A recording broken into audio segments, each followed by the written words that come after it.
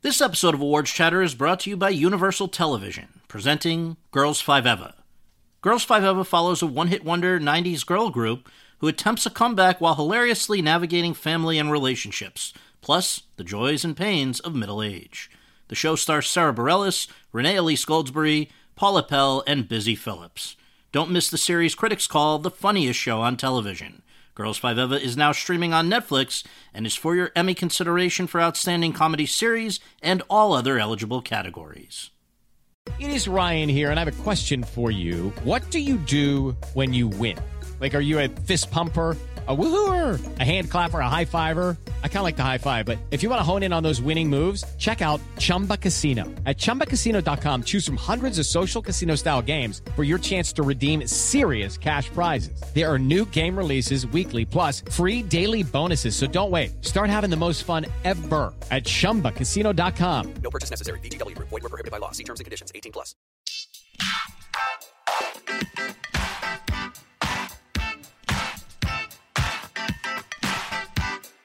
Hi everyone, and thank you for tuning in to a very special 278th episode of Awards Chatter, the Hollywood Reporters Awards podcast.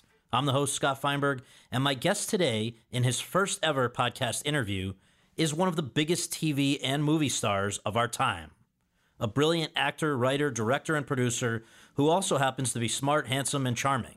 All reasons why he has been a member of Hollywood's A-list for the last 25 years. George Clooney.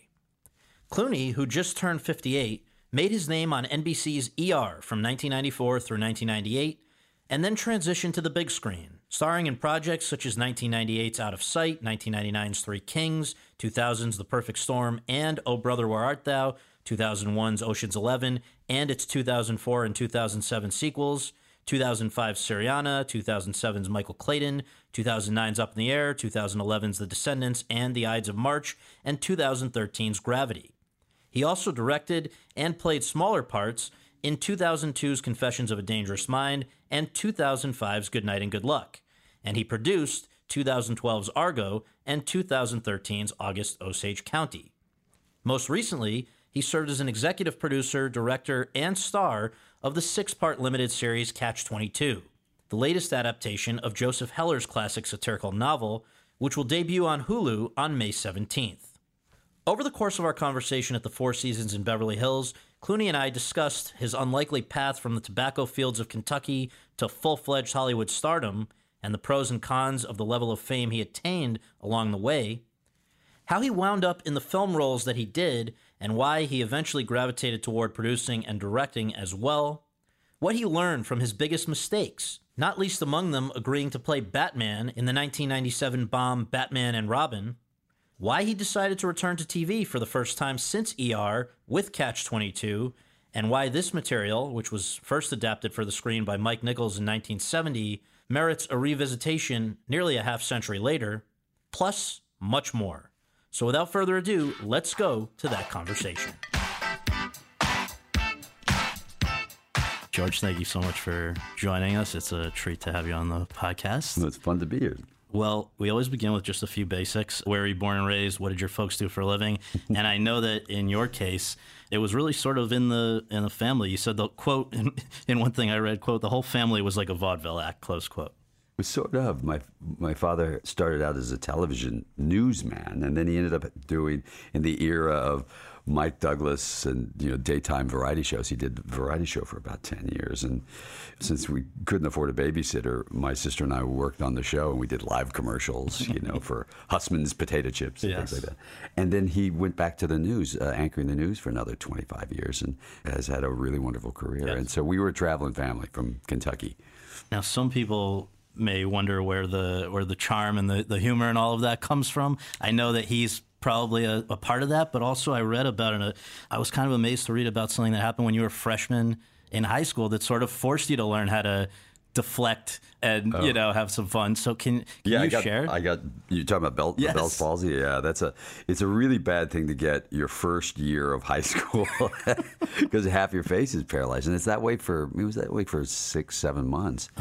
It was funny. I remember we were in church up in the balcony, the Catholic Mass, and my dad and I just watched the movie Pride of the Yankees. Yes.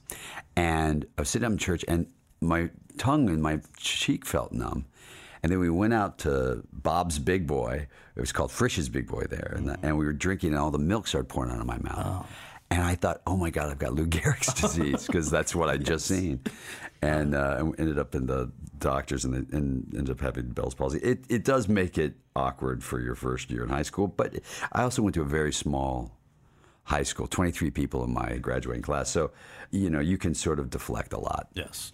Now, when you were finishing up with high school, preparing to head out to either college or the real world or whatever, it seems like you were a very good baseball player, and there was a chance that was going to be the path. Instead, you ended up at college for a few years. What was that time like? Well, I wanted to be a professional baseball player. And I remember that at the time I was growing up, the Big Red Machine, Pete Rose, Joe Morgan, Johnny Bench. I mean, it was really like one of the great baseball teams of all time. And we could go to, you go to 30 or 40 games a year, because if you got good grades, they gave you tickets at the time, which was pretty great. And I played baseball, 4 years in varsity baseball, and I went to 2 of these Reds tryouts, and I always thought I was going to be a professional baseball player. I only lacked skill. I only lacked talent. If I had that, I would have really, because I had the hat, right? And a proper outfit. And then I sort of wandered around. I sold ladies' shoes at a store called McAlpin's, and I sold men's suits. And then I cut tobacco every summer for $3.33 an hour for a period of time. And, I worked at an all-night liquor store called King Quick Liquor. And so I got a good taste of what I didn't want to do in my life. Yes. And then my cousin Miguel and his father, Jose Ferrer, came to Kentucky to do a movie called And They're Off. It never came out. Jose, I think the first, would it be Hispanic descent actor to win an Oscar? I think that's right, for Cyrano. Yeah. And they came to do this horse racing movie down at Keeneland Racetrack, which is this beautiful racetrack. And it's about an hour and a half from where I was. So I drove down there, and I spent 3 months on a set. And Miguel said, you got to come out and be an actor. And I was like, okay. So I waited through tobacco season, which was the cutting of tobacco, which is where you can actually make some money. And once I got through that, I got in the car and drove out to California. I guess at that point, so it's like 1982, you have probably a sort of like a crazy experience, because on the one hand, you're living for a while, at least, I think, with your aunt, Rosemary Clooney, right? For about 5 months, yeah. 5 months. She kicked me out. But on the other hand, I guess the car didn't last for very long. Well, yeah, it was a 76 Monte Carlo covered in rust. I can show you the picture. It doesn't help your podcast, but the picture will make you laugh. And then it died I never turned it off driving out to LA, because I was afraid it'd never start again. And then when I got there, it died, of course. And so I got a bicycle, and from where I was living in a closet, the floor of a closet of my best friend's apartment, and I'd ride bicycle to auditions, which is, you show up pretty grimy. But, yes. It was fun, though. Well, so I guess, there was a famous acting teacher who I think has passed away, Milton Katselas. Sure. And you were one of his students, along with somebody named Grant Heslov, as I understand it, who, this will all come back around when we get to Catch-22. But how did you guys sort of get to know each other, and why do you think you hit it off? Well, it's a funny thing. We hit it off. We were in acting class. We did a scene from Brighton Beach Memoirs in class, and he was 19 and I was 21. And his first big job, none of us had worked. Grant got a job on Happy Days and then a job on Johnny Loves Chachi. And he made, I think, $1,100 on each. And he loaned me $100 to get headshots because I didn't have any money. And I got the headshots, which I still use, as you know, Scott. And we just always got along. We've never had an argument in 37 years of working together. We're very close. We live walking distance from one another. And to go from that, where it was just starting out and just trying to get acting jobs and just trying to work in anything, and we couldn't been more broke for about 4 or 5 years. To go from that to, standing on the stage at the Oscars, for the last award, that's a very significant thing for two friends to be able to do. And in fact, I think as your own TV career began progressing, I think it was for an ABC audition. I had read that you brought him along to do the Brighton Beach Memoir, same scene. So we should say that prior to ER, you did, I believe, 7 TV series, 13 pilots. You're making pretty decent living, but this was not what you wanted to be doing. From what it seemed like you thought you want to be a film actor. Well, every actor wants to be a film actor, right? So every actor will do, when you were doing a TV series, you would go, well, I'm doing a TV series, but really I'm a film actor. And then the film actors would say, well, I'm doing a film, but really I'm a theater actor, or really I'm a New York actor instead of an LA actor. It's all, everything has a pecking order to it. But it was more about trying to do quality stuff, because I did a show called Baby Talk, which is a pretty bad show. I did a show called Sunset Beat, where I played an undercover cop on a Harley during the day and a rock star at night. I did some pretty bad shows, and I was pretty bad in them. I'm not blaming the shows any more than myself. So I knew at some point I was going to have to do better work. And then I got a show called Sisters that was actually gave me something to do a little bit. And I was on the Warner Brothers lot under contract to Warner Brothers. And then ER came around. And that's a life changer. But I think, it's a good maybe lesson for any aspiring actor or anybody else that, it came around, but it came around because it sounds like you made a point of familiarizing yourself with what was coming up on the lot. I went to the casting offices on the lot every single day, and I'd hound, Geraldine Leader and all these casting directors, John Levy, and I just go, give me the next script, let me see the next script, and finally ER came around. So yeah, but look, again, it was a great script, it's beautifully done, and also we got the sweetest time slot in the world, and it, we were originally slotted for Friday night at 10, and that wouldn't have been the same thing. We got the slot that was LA Law and Hill Street Blues slot. Must-see TV. And it changed everything for us. Just in case there's anyone who was living under a rock throughout the 90s or hasn't caught up or whatever, Dr. Doug Ross, pediatrician at Chicago's County General Memorial Hospital, has a way with the ladies as well as with medical issues. I wanted to ask you, did you immediately recognize the potential for that character to be a vehicle to, first of all, good things on that show, but also to things beyond? Well, first of all, I knew I had one advantage, which was, how the Golden Girls could get away with anything because they were old ladies. So they could say funky things that you wouldn't, if young people said them, the censors would stop you. Right. Well, I got to be, this character that was constantly like hitting on women, but I was a pediatrician. Right. And so in the very first show, the last scene, I'm like, how dare you touch that child? Right. And, once you say, how dare you touch that child, you can do pretty much anything. And people go, well, he loves kids. And so it really did sort of open it up for me to be able to sort of be a little bit of a rogue and still have some grounding. People still cared about it. And also on that show, Juliana and I had the love story. And whoever has a love story has an advantage, She's also, being able to work with Jules over those years was one of the most rewarding and fun things to do. We're really dear friends. But, again, Jack Nicklaus said a line once. He sunk like a 60-foot putt, and somebody said, lucky putt. And he goes, yeah, it's amazing. The more I practice, the luckier I get. It required a tremendous amount of luck. Now, some of that luck you can create, being available, working hard, making sure you don't take bad jobs at some point, all those things. And at that point, it was a risk, because I was broke. But later in life, you still needed the time slot. You still needed the show to be good. You still needed all these other wonderful things to happen for it to work out. Well, I wonder, in the course of that show, that first season where it became TV's most watched drama, 40 million viewers at some points, when today nobody comes within half of that. Oh, no. How quickly and in what ways did your life change? You weren't unknown before, but... Not really known. I think I was mostly known from The Facts of Life about 10 years earlier. And I only had a few, I only did like 15 episodes of that show. But, no one knew your name, right? They kind of sometimes would know your character name, that kind of thing. It was almost instantaneous. And it's also one of those things that never happens, where Chicago Hope was coming out the same night, Thursday night on CBS, hospital show with Mandy Patinkin. And everyone picked them to just clobber us. And we doubled them. And that was a shock because it was mostly unknown actors. So within, I think, a month, we were on the cover of Newsweek. Everything changed so quickly. And I remember shooting on the streets of Chicago because we'd go do exteriors. And people knew our actual names. Hey, Tony Edwards, hey, Noah Wiley, Eric LaSalle. And once they knew your name, you thought, wow, things have really changed. And it happened very quickly then. How did you process that? Is that exciting, scary? Sure. Well, you got to remember... that kind of fame it's like a bug light, right? All actors, and they can say, well, I just wanted to work. You chase that kind of recognition because it affords you the ability to do all the other things I've been able to do in my life, right? But it is like a bug light because when you get that close, it really will scorch you. And so there was that first moment of like, wow, this is great. You know, I'm going to be able to do this. First thing that happened was they picked the show up right away for a second season. And we really knew we'd probably have a 5-year career.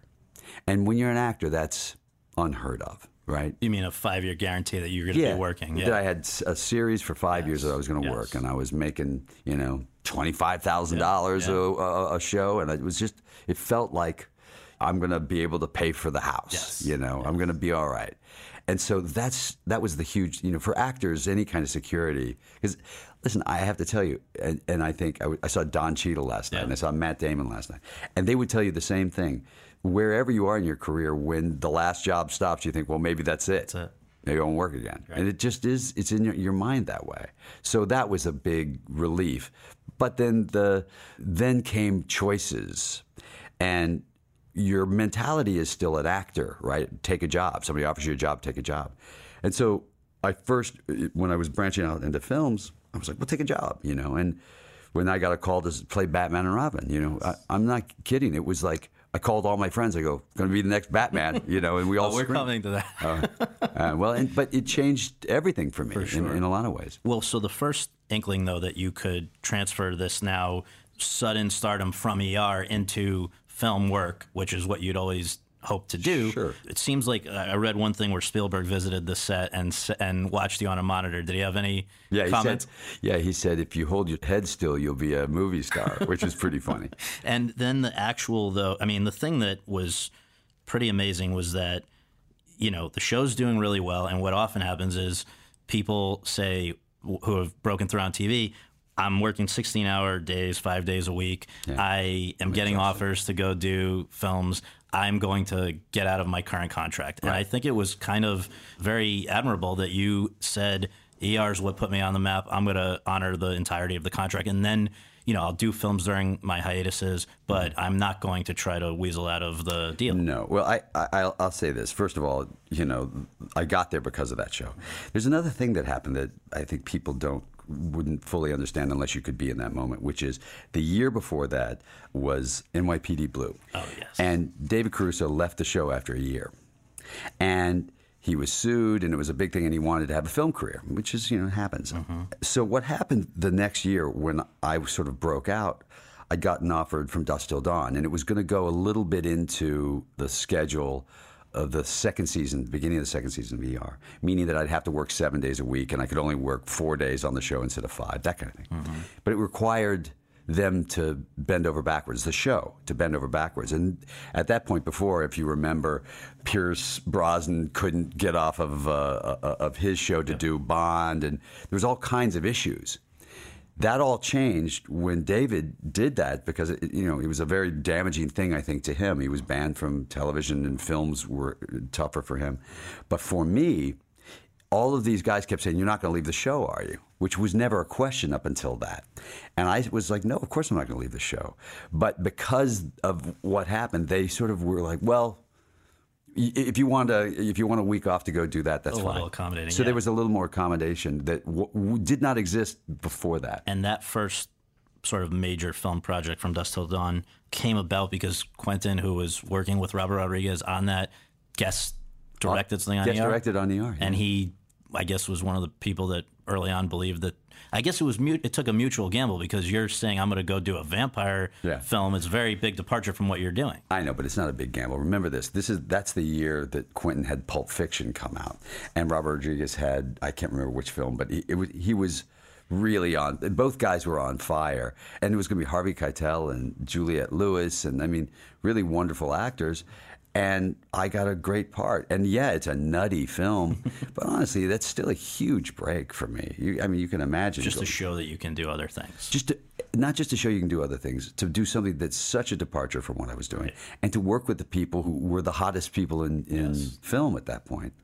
The next few years after that, it seems like you were doing movies that were almost feeling out what would be the type of film actor you would be, because in that period, we've got a rom-com, One Fine Day, we've got a thriller, The Peacemaker, on and on and on. But then, as you mentioned, or as you referred to a few minutes ago, along comes Joel Schumacher and Batman and Robin. Sure. And you have said that you learned more from the failure of that film than from any success. And so I guess I wonder, why did you agree to do it in the first place? And then what did you learn from the hiccup of it? Okay, so take it, again, go back to the idea that you're just an actor, right? And your mentality is still, I'm just an actor, even though after a few films and after the show, what you don't understand is now they're using you to, not for Batman and Robin, but for other films, they're using you to greenlight films. Right. So you have to think differently than just an actor. You have to think, well, if they're going to greenlight these films, then I'm responsible for the films. So suddenly I was being held responsible for Batman and Robin, for instance. You know, Schwarzenegger was paid, I think he was paid $25 million for that, you know, which is like 20 times more than I was paid for it. And he, you know, we never even worked together. We worked together for one day. But I took all the heat. Now, fair deal. I was playing Batman, and I wasn't good in it. It wasn't a good film. But what I learned from that failure was that I had to rethink how I was working, because now I wasn't just an actor getting a role. I was being held responsible for the film itself. So I wasn't being reviewed for what I did as much as what the film was. That's a George Clooney film. Well, yeah, and that's been something of my career since then. Yeah. So the next 3 films I did were Three Kings, Out of Sight, and Oh Brother, Where Art Thou? So that was a very specific choice for me to find better projects and work on better projects. And starting with the script. Yeah. Well, because, again, you can really easily make a bad movie out of a good script. Yes. There's a lot of people that are very capable of doing that. But you cannot make a good film out of a bad script. Right. And the lesson you learn is, you know, when you're just an actor, you take a bad script, you don't care. I got a great part. Right. So going through just quickly that period of now emerging from where some people might have written you off. I mean, Out of Sight, your first time with Soderbergh, you guys were both kind of on the ropes at that point. Yeah. And I wonder, you know, did you feel it was a make or break moment? Why did you guys head it off to the extent that you would then form a production company together? Just all of that. Well, first of all, Steven was coming off of The Underneath, and that wasn't a big hit for him. And he needed a break. And Danny DeVito's company was producing. We met over at Danny's house. And there were a couple of other directors attached to it who walked away when I was offered it because they said I wasn't a film star. Jesus. You know, it's true. And that's okay. Fair enough. That's how, you know, that was the way they thought about it. But interestingly, Steven came in, and, you know, I still had such respect for him for the films he'd done, and he had a really good take on it. He wanted to sort of reintroduce the kind of independent film that he was making into the studio structure, which had been lost since the mid-'70s, really, since, you know, All the President's Men and Parallax Group and that kind of thing. And 3 Days of the Condor, even more specifically. So his take was great. We both needed a break. We didn't think our careers were over because we were both working. Yeah. But we both also were very well aware that this was a great script. It was a great part. He's a terrific director. And then afterwards, you know, Steven and I became friends because the way he was as a director and his talent for me was exceptional and taught me a lot about storytelling and how clean it can be and how smart if you know how to shoot with the point of view. And he, I think, liked me as an actor because I didn't think as an actor by that point. I was looking at the whole, so it was like, well, I'm not going to cry in this scene because I'm going to cry 4 scenes, you know. Right. So I was able to look at it more of a, and so we hit it off really well. We're friends, you know. And we should just say that Section 8, which you guys had for about 5 years, I think together. You had a production company before that. Yeah, it wasn't much. And then you had one, obviously have one since. But in that period, you know, you guys, it seems like the model was give up-and-coming directors an opportunity to work on a budget. Yeah. Chris Nolan on Insomnia, Todd Haynes, Far From Heaven. These are major filmmakers, big break films. And the Russo brothers. Yes, exactly. Now I mean, they're doing okay. They're doing okay. You know, and I actually was in their movie. in Welcome to Collingwood. Yes. Well, so then the next of those that you mentioned is Three Kings with David O. Russell, this cynical captain in the Gulf War. Originally, it was going to be an older guy. I think Clint Eastwood. They were talking to, yeah. When that was reconsidered, right. Why was that one that you fought so hard to get? And why was it worth enduring what was insane? It was insane. I mean, listen, I get along with David now. We had a very rough time, and everyone had a very rough time with David. And David was whatever. He was going through something. He's also a brilliant guy, brilliantly talented. And so sometimes there's eccentricities that I wasn't really enamored of. But I will forever defend how good he is and how brilliant that script was. And knowing what he wanted to do and what that script was, I thought it was really worth fighting for, because I thought that was a role I could do, and I thought it was a story that was. I think it's always interesting to talk about sort of the absurdity of war again, But more than anything, it was just a great script, and it's worth fighting for good scripts. The in between that and Oh Brother Where Art Thou, which was the third of the three that you mentioned, I just want to acknowledge the Perfect Storm. There's significance there because that was the first movie that you opened, right? I mean, that's important though to then just things I'll give you another example. Yeah. In the same way that ER and Chicago Hope happened, we were opening the same weekend as The Patriot with Mel Gibson's movie. Right. And again, you know this because you've been in this business a long time. The predictors are almost always right. They'll say, okay, this is going to open to this and this is going to open to that. They said The Patriot's going to open to twice what we made, and we opened to twice what they made. And I remember I went to a party afterwards with Terry Semmel, who was a good friend, and Bob Daly, and they were toasting me at the Palm Restaurant about the opening. And I stood up and said, listen, this is a movie about a big wave. It's got nothing to do with me. But since I took all the shit for Batman and Robin, I'll take this toast, So it was important for my career, the 1-2 punch of Perfect Storm and Oh Brother. And Oh Brother, which won a Golden Globe for, working with the Coens, who that became a recurring thing. And that leads into the part that I guess people, I think, out in the world assume is what your day-to-day life is like, which would be Danny Ocean and Ocean's 11. I know that it's a little more complex, nuanced than that.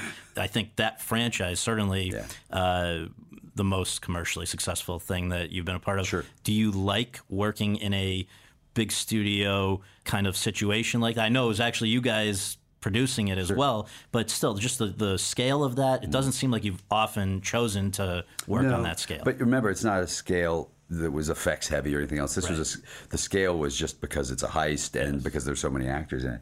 What's great about, and what was specifically great about that show for us, for the 3 films, was that the camaraderie of working with those actors in general can be selfish. They count lines, or he's going to say that, or they're going to wear that. Or there can be that, and there was a generosity of spirit that basically you could watch Brad Pitt or Matt Damon or Don Cheadle or actively trying to hand the scene to the other person, and because of that, it played very like a breezy, easy thing.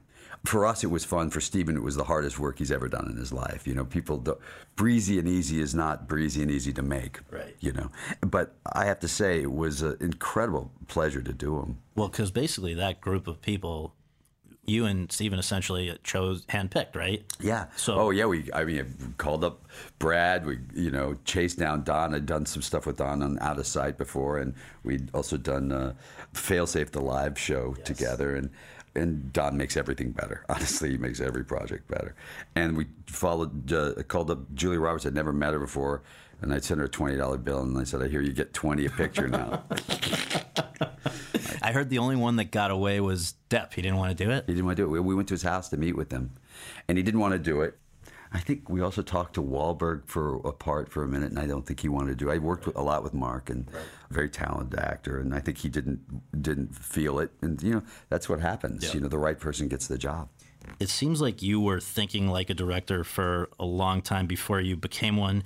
You were the advocate for the live episode of ER. You were the advocate for the live Failsafe, and on and on and on. But what was it about the script for Confessions of a Dangerous Mind that made you say, this is the one that I want to be my first? Well, interestingly, I was attached as the actor to play that part that I played for a while, and they went through several different directors. And it was used at Warner Brothers as bait to get big directors. All these directors were attached for a minute and wanted to do it because it was a great script. Yeah. And then suddenly it was sort of falling apart, and it was literally sort of sitting there for a few years, and it was getting to that spot where it's not going to get made. And I knew if I did it and I could bring in Drew and Julia, I could get it made. And then it became really clear. I called up Soderbergh and I said, I think I know how to tell this story. And I've got an idea of how to do it, which was I didn't want to use any sort of visual effects. I wanted everything to be in camera. So all those shots you see where things are moving around and it's all done in camera. And I thought, because I'd grown up on a television set where my father would do a talk show and then the set would fly up in the air and there'd be a bowling alley underneath it and you do bowling for dollars at 3:30 in the afternoon. And so I loved that concept. And I just thought I had a take. And I just said, listen, you come on board as a producer, and if I fuck it up, then I'll just hand it to you, and you'll take it. And he said, well, I'm not going to do that, but yes, you can do it. And he was incredibly helpful. It's funny, he didn't see any of it until the first real cut. Yeah. He was never on the set or anything because he was busy, he was shooting. And the first real cut, I had some really spectacularly wild scenes in it. And he said to me, it's really good. You're going to cut that scene. You're going to cut that scene. And I go, no, I'm not. You're an idiot. Yeah. You're an idiot, man. You don't know what you're talking about. And it took me like 2 months. And then like after 2 months, I was like, yeah, he's right. Of course, I'm going to cut those scenes. Well, I think the through line, though, from that first time directing, a film comes out in 2002 through Catch-22, is that you have been willing, maybe almost enthusiastic about not playing the lead in something you direct, play a key supporting part that enables you to give somebody who's probably a little, not unknown, but lesser known, an opportunity to have a shot that they deserve but might not have otherwise gotten. So in that case, Sam Rockwell, Good Night and Good Luck, which we'll come to, David Strathairn, now Christopher Abbott. Yeah. How much of that is just logistically, as the director, you don't have the bandwidth to also play the lead, as opposed to seeing that these guys deserve a shot? Well, I mean, think about it this way. You got to get the right person in the right role. Confessions is a tricky movie. Confessions is sort of like a Jack Nicholson movie where you're taking a character, like in Carnal Knowledge, you're taking a character that is doing despicable things, and you still have to root for him. Yeah. And I remember I worked with Sam with the Russo brothers on Welcome to Collingwood. And I'd seen him in like The Green Mile where he spits on Tom Hanks, and you still like him. He's still funny. And he was this character. He was a character actor, a leading man in a character actor body, or the other way around. Yeah. You rooted for him. He's a wonderful actor, but he also has a quality that you root for him. And I thought, well, that's our guy. He's perfect. He personifies it. And that can save you as a director a lot of issues. You don't have to work as hard. Right. Because you just go, maybe 30% less, and they go, got it. Right. And he was great. And that's the same thing with when you hire David and Chris, it's really, it's people that are capable of making you care about them. So Confessions comes out in 2002, and I think in 2003 is when the Iraq War starts blowing up. And you, I think, to your immense credit, especially in hindsight, were very ahead of the game and outspoken about it. It was not a fun position to be in at the time, I know. And so I wonder if you can just share what was going on that was so upsetting to you, and how much did that have to do with the fact that the next two movies that really made a big impact, which came out both in 2005, Syriana and Good Night and Good Luck, how driven were they by what you were feeling yourself? So we were leading up to the war, and it was pretty clear we were going in. And everyone was shockingly silent. The news organizations were shockingly silent. Senators and congressmen were shockingly silent. We were watching this buildup happen, and understanding that the most important thing you can do is question your government. That's why our government, that's how we've been designed. That's our job. That's your job as a reporter. That's my job as a citizen. And suddenly it wasn't just you're either with us or against us. It was you're with us or you're with the enemy. And in this town, there was a handful of us. And I mean, it was only a handful, because I'd have the biggest directors in town come up and whisper to me, I agree with you. And I'm like, why are you whispering? Why aren't we yelling this from the rooftop? And they picketed the movie in New York and stuff. But the funniest part of this is a funny Bill O'Reilly story. Yes.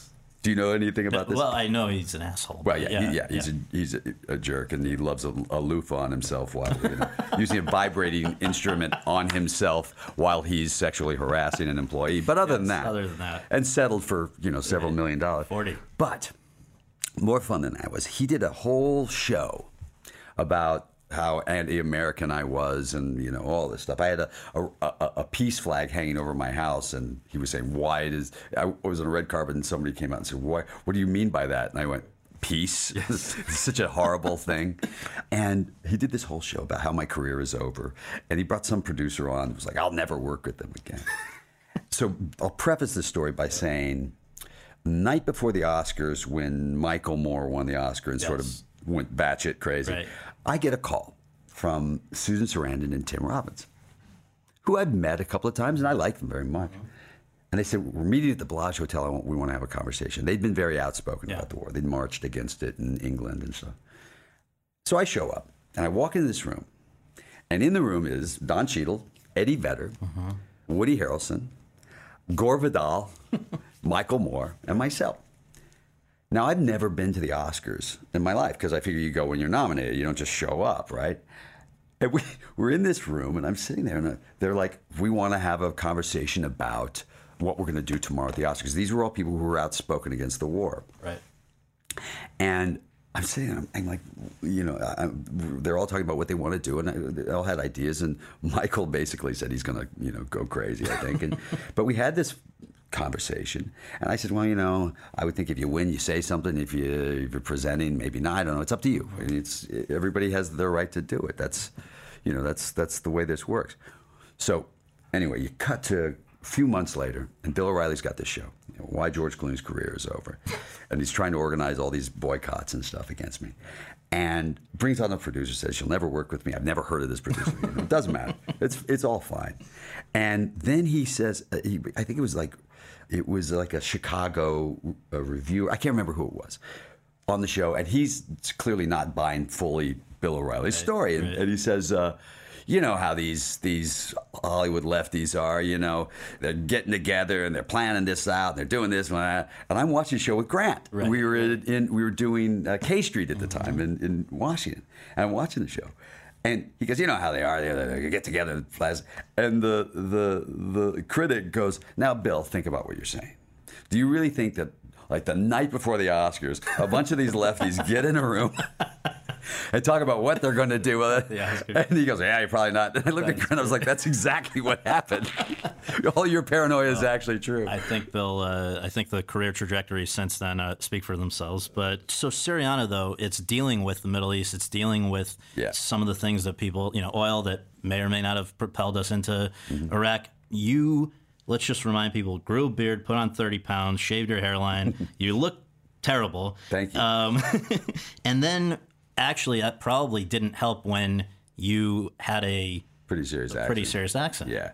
But, what was important about that film was, and there are flaws in the film. There are things I'm really enormously proud of, and there are things that are flawed in the film. But what was important was to try to actually, at a time, and remember, this is a very brave thing for Warner Brothers to do in 2005, to put a face on two young men who become terrorists, and to understand how you create them. And it isn't just evildoers, right? There's a process, and that process comes about through their lives being miserable along the way, and how that happens. And not that it's right, but how that we're all complicit in all of these stories. It's not just that.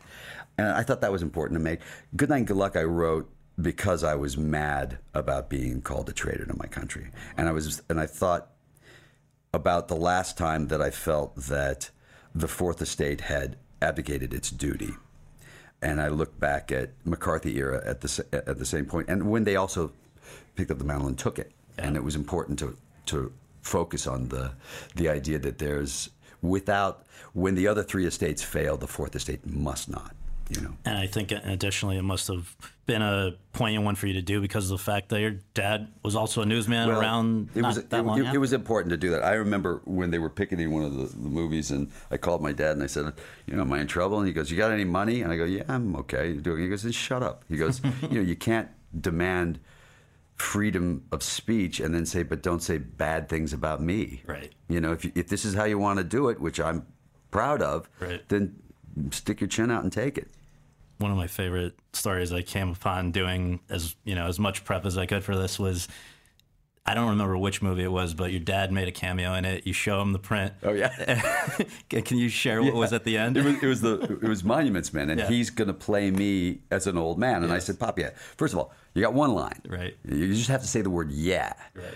And first of all, he's ham boning it up like you can't believe. And he's like Charlton Heston, like yeah. Like, Pop, just say yeah. He's like, yeah, got it. Yeah. Finally, he does it, and so we shoot it, and he's walking. It's supposed to be me 30 years later, and he's walking with his grandson holding his hand. He walks off into the light, and he sort of disappears.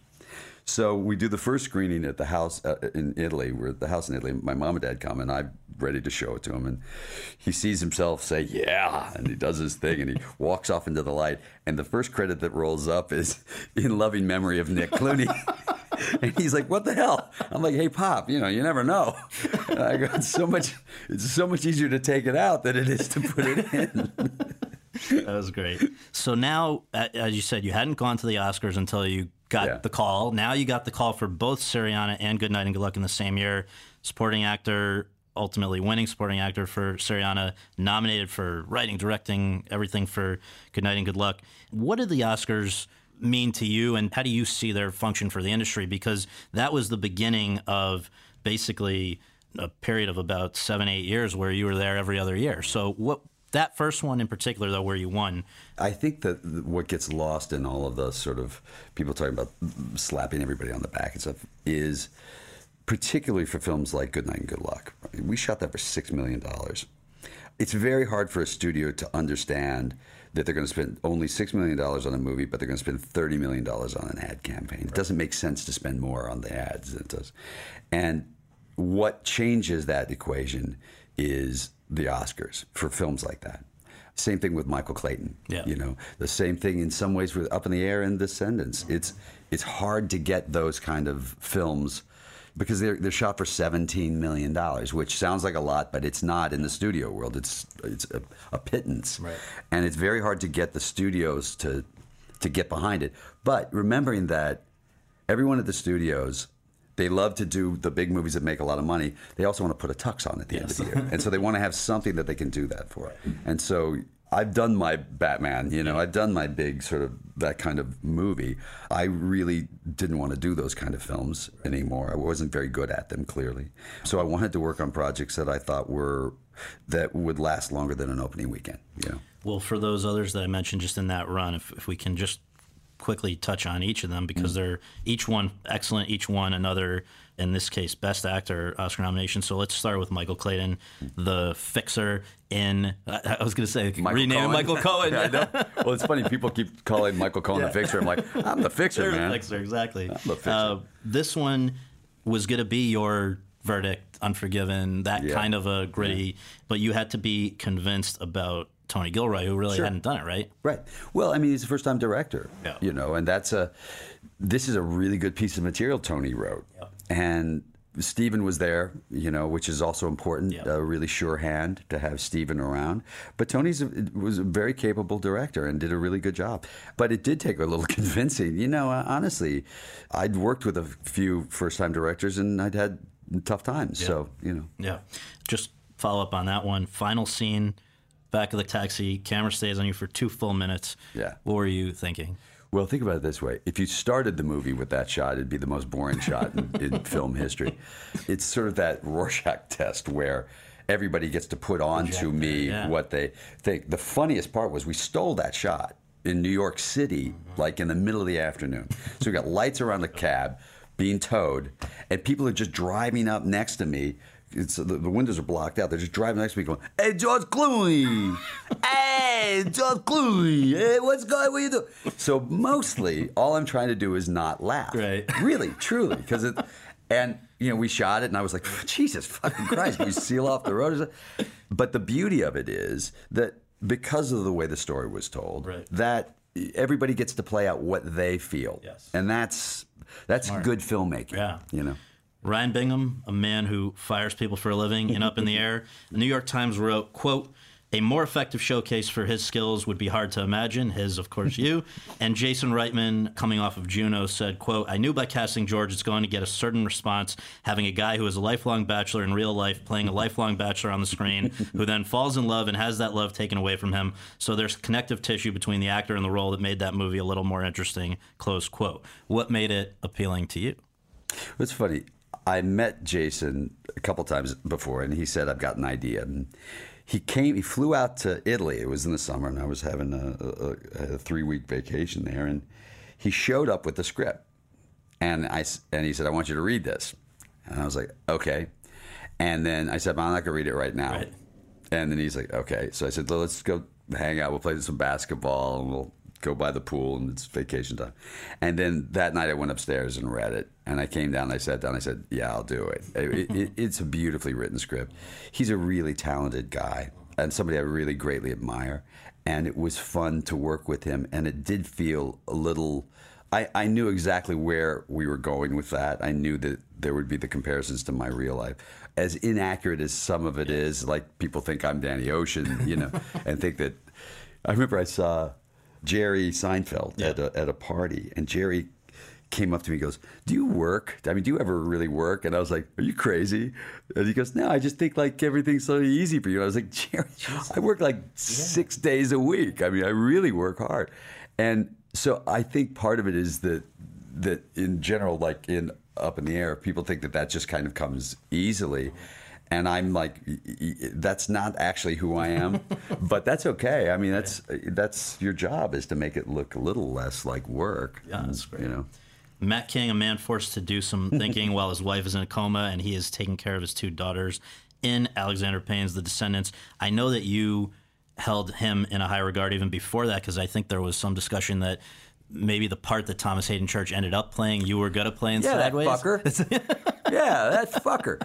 No, I met with Alexander for that, and we went to a little restaurant. We sat and talked for a long time about it. And then, after that, he called him and said, "Yeah, you're not right for what I'm thinking." And I was like, okay. I was happy to meet him. Yeah. And then I was in Toronto doing press for something, and he was there, and he said, I've got a movie for us. And I read it, and I thought, I can't believe my luck. In the same way, like when the Coen brothers sent me Oh Brother, where I thought, I can't believe my luck that a director that I admire as much as I admire, and a person, I mean, we're very good friends now. He just had a kid, too. We're the same age, so, we're both idiots. We're both old men. But Alexander, in general, when he handed me the script, I couldn't believe my luck. What do you learn when you work with a director like that you can apply to your own directing? Is there something specific? Yeah, you learn it from the really good directors, and I would put Soderbergh up there. I would put Joel and Ethan, obviously, up there. I would put Jason Reitman up there, and I would put Alexander up there. They all shoot with a point of view. They don't gather footage and go into an editing room and figure out what their story is. They commit to a point of view, and they stick to it. And that's why those films, whether you like them or not, and that's okay. Mm-hmm. What I love about them is they swing big because they said, this is whose eyes you're going to watch the story through. Right. And that's a really good lesson, and was a very good lesson for me as a director, and something that I constantly, even when we were doing Catch-22 and I was talking with Grant and Ellen, we constantly kept talking about was point of view. Make sure that this is through Yossarian's point of view.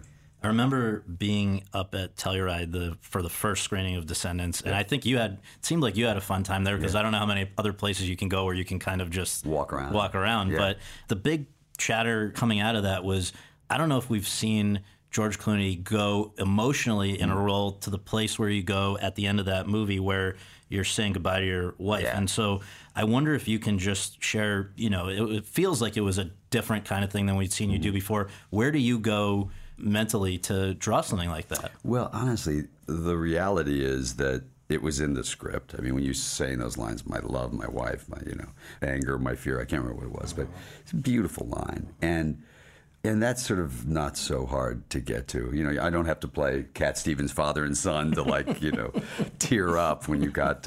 And Alexander was so gentle as a director in those moments, and the young lady who played my dying wife, who didn't have a single line, was actually really wonderful. And and Judy Greer is spectacular in that scene. So I really had it was such a welcoming. I did one of these round tables once with directors, and Ang Lee was there on the round table with me, and I don't remember which film I had directed or which one Ang had at that point, but we were both on the thing. And he said, I don't want my actors to ever feel safe or comfortable. I want them to be on edge, which is his style. And I said, well, I'll never work with you as an actor. We just have different styles. Right. I feel that a lot of really good work comes when people feel safe. And it's just different styles, right? Alexander makes you feel very safe. About the same time that movie was coming out, you and Grant, who again are along the way formed this producing company, Smokehouse. We're producing a movie called Argo. Grant has said, quote, "We were going to find a director and maybe George was going to be in it, depending on who the director was. And while we were making Ides of March, we got a call from the studio saying that Ben Affleck had read it and was really interested in directing it and possibly being in it," close quote. So the film, and therefore you, were producers and wound up winning the Best Picture Oscar. Yeah. Does any part of you look back and say, I would have liked to play it? No, because first of all, you got to remember, I was really deeply ensconced in Ides of March, which I am immensely proud of. I watched it the other day on TV again, and Ryan Gosling is fantastic. Phil Hoffman and Paul Giamatti are spectacular in it.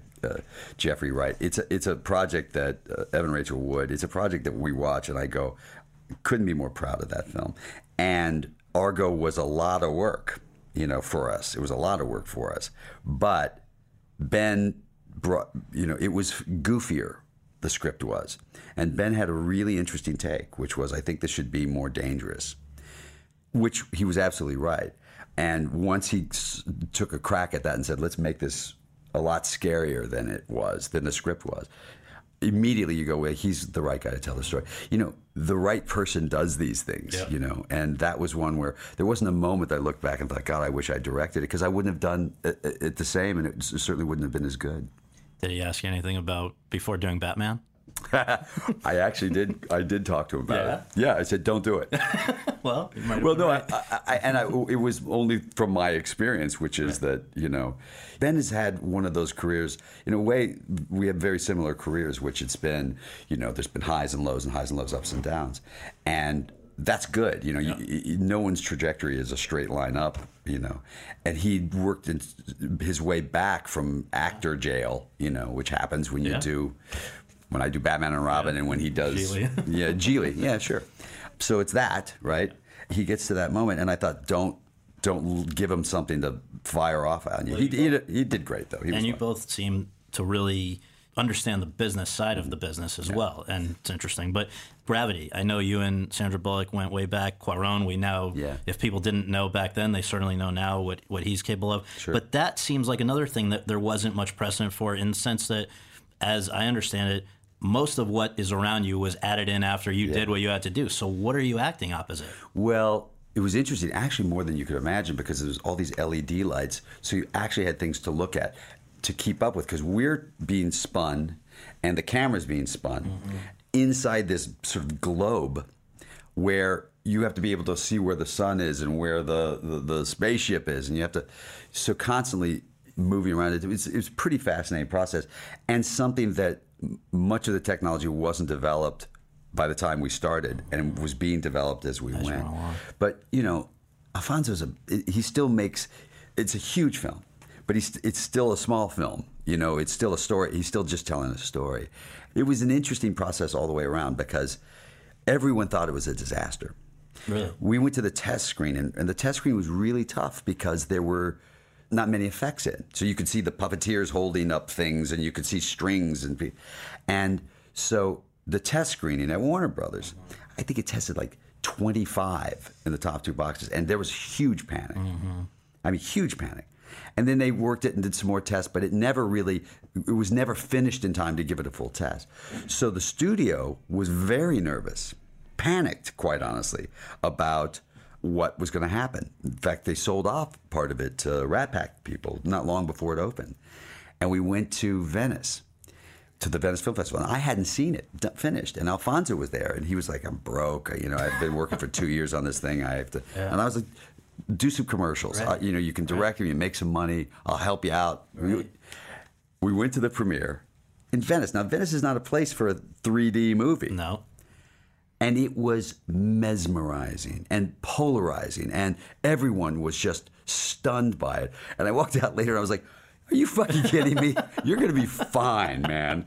You're going to be just fine. Had a good 5 years since then, 6 years. Yeah. Okay, so when you left ER, I don't imagine you ever thought you would one day choose to return to TV based on the way that things were at the time. Things have obviously changed a lot in the media since then.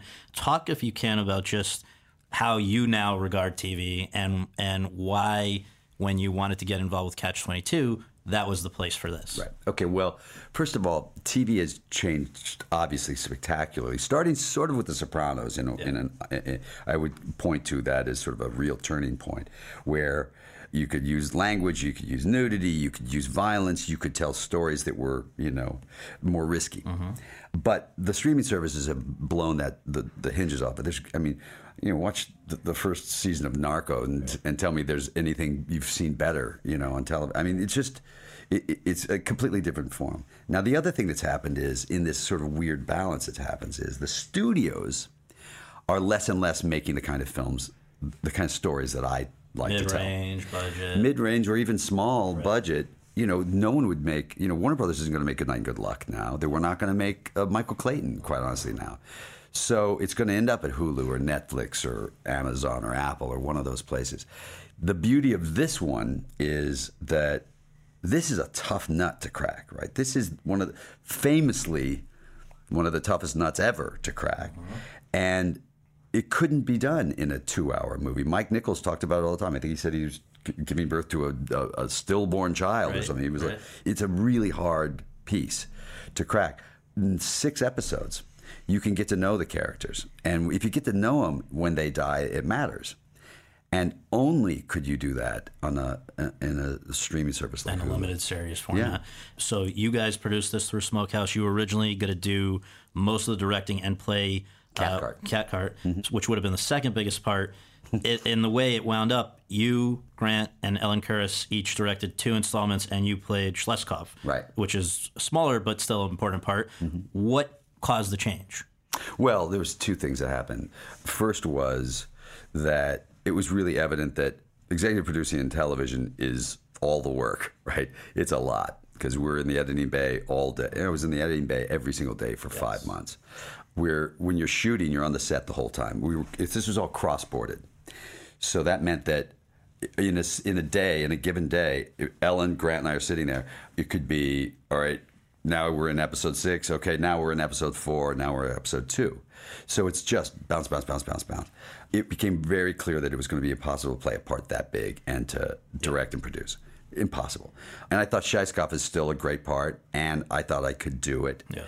More important is I would never have been as good as Kyle Chandler is. He's just, he's spectacular, and it's such a turn for him. Also, it was going to be, I was going to direct 4, and Grant was going to direct 2 of them. And I was like, well, why aren't we having a woman's perspective in this as a director? Particularly for this story, right? For this story. I think it made it more interesting to be able to say, well, it's tricky because it takes place in 1944, so it's a bunch of guys. Mm-hmm. And it felt as if we should be making this a modern take by not changing the material, but changing, again, the point of view. Right. Well, you've done films, you've done TV series. I don't think, as I can recall, there was a limited series ever. Mm-hmm. So in this format, how does it work in terms of, are you shooting on one day parts of episode 2 and parts of episode 5, and how do you like working that? That's a different thing, right? Well, it's also a tricky thing because it's 3 directors. So we have 3 directors' chairs set up around a monitor. And let's say we start off the morning and it's going to be Grant doing something from episode 5 where, Chris is in an explosion, right? So he's got to shoot that sequence, what he's got to shoot in that location, knowing that we need that location post-explosion. Right. So Ellen's going to have to shoot something after that. And then we're going to shoot something on the same set that I need. We did that probably more than half the time. We all three shot scenes on the same day in the same location. So you also have a responsibility to the other directors not to take too long, not to screw around, to be very judicious with the kind of shots you want to do. All three are always on call. All three were always there. Wow. I mean, there was not a moment that we weren't there. So the bottom line question, I guess, is why? I mean, Catch-22, I guess when Nichols first did it was like 1970 or something. 1970. I think there was a TV movie version at one point that I'm not sure how. I think it was with Richard Dreyfuss. I think it was a pilot. Yes, a pilot. Yeah. Why is it a story that is important to revisit in 2019? Well, first of all, it is a classic novel. And second of all, I think that there hasn't been a full, fair version of that novel yet. The screenplays were great. The teleplays were great. And I thought they were really good. I also think it's if you look back over my career and things I've worked on, I like to talk about the absurdity of war, the absurdity of bureaucracy and red tape. I think it's always an interesting thing to get in and remind ourselves that if it ever becomes normal that people make decisions and young people die, then we're in a terrible place. I also feel like how absurd this is reminds us of how absurd our time is in the world. If you look all around the world, today, go through, go through Italy, Hungary, Brazil. Look at the authoritarianism in the Philippines, and then look to the United States. Yeah. Of course. So Mike Pompeo and John Bolton just said that not only will we not honor anything with the International Criminal Court, but we'll pull their passports and arrest them. I mean, the International Criminal Court. I mean, that's absurd, right? So I feel like it's always good to be able to say, well, let's never make this normal. Right. And I felt like this is a perfect version of it in the same way that going back to Murrow was a way of pointing sort of to the lack of hard work by journalists in the lead up to the war. With the last minute, I wonder if we can just sort of the first thing that comes to your mind about something. I know you've made a point of, you don't like to complain about the downsides of the fame that comes with this. You've said people don't want to hear about it from a guy who appears to have everything. Yeah. But what do you miss most about Anonymity? And do you ever question if it was worth giving it up for this? Well, no, because I have a pretty good life, right? And I have a beautiful wife and two beautiful kids, and I get to work on things I want to work on. And I have to say most people don't get to do that. So I'm well aware of it. There are things you miss because, the kind of fame that sort of hit me was a very different kind of fame than movie stars. Mm-hmm. I was in 40 million people's bedrooms, and they could make you talk or not talk with the remote. And so they knew me personally. Like, I'd get off a plane with Julia Roberts, and they'd all whisper, Julia Roberts, Julia Roberts.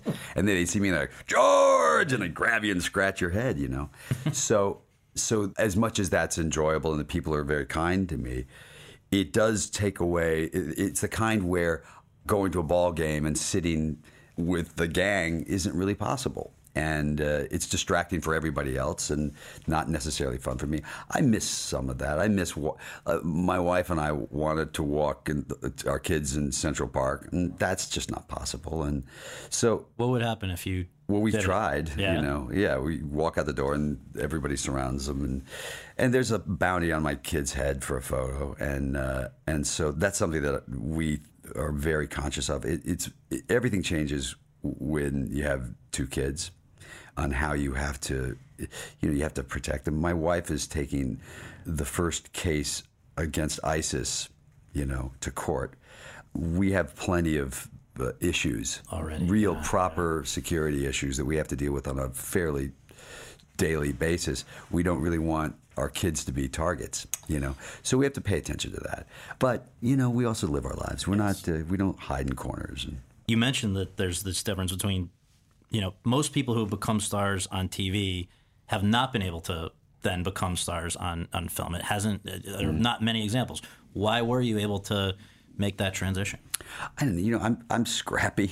I just never sort of take no for an answer. There were plenty of moments that probably should have ended my career, starting early on, and Baby Talk, and some of those series I did. I think somehow I've been lucky. I really do think luck has played a huge part in it. If you were starting out today, could you become the same blend of both actor and star, in the sense that are they, as you say, the same kinds of films that you kind of made your name with are not necessarily being made? And well, it'd be different. I was lucky enough to be part of sort of the end of that sort of era of filmmaking, and that was a really exciting time.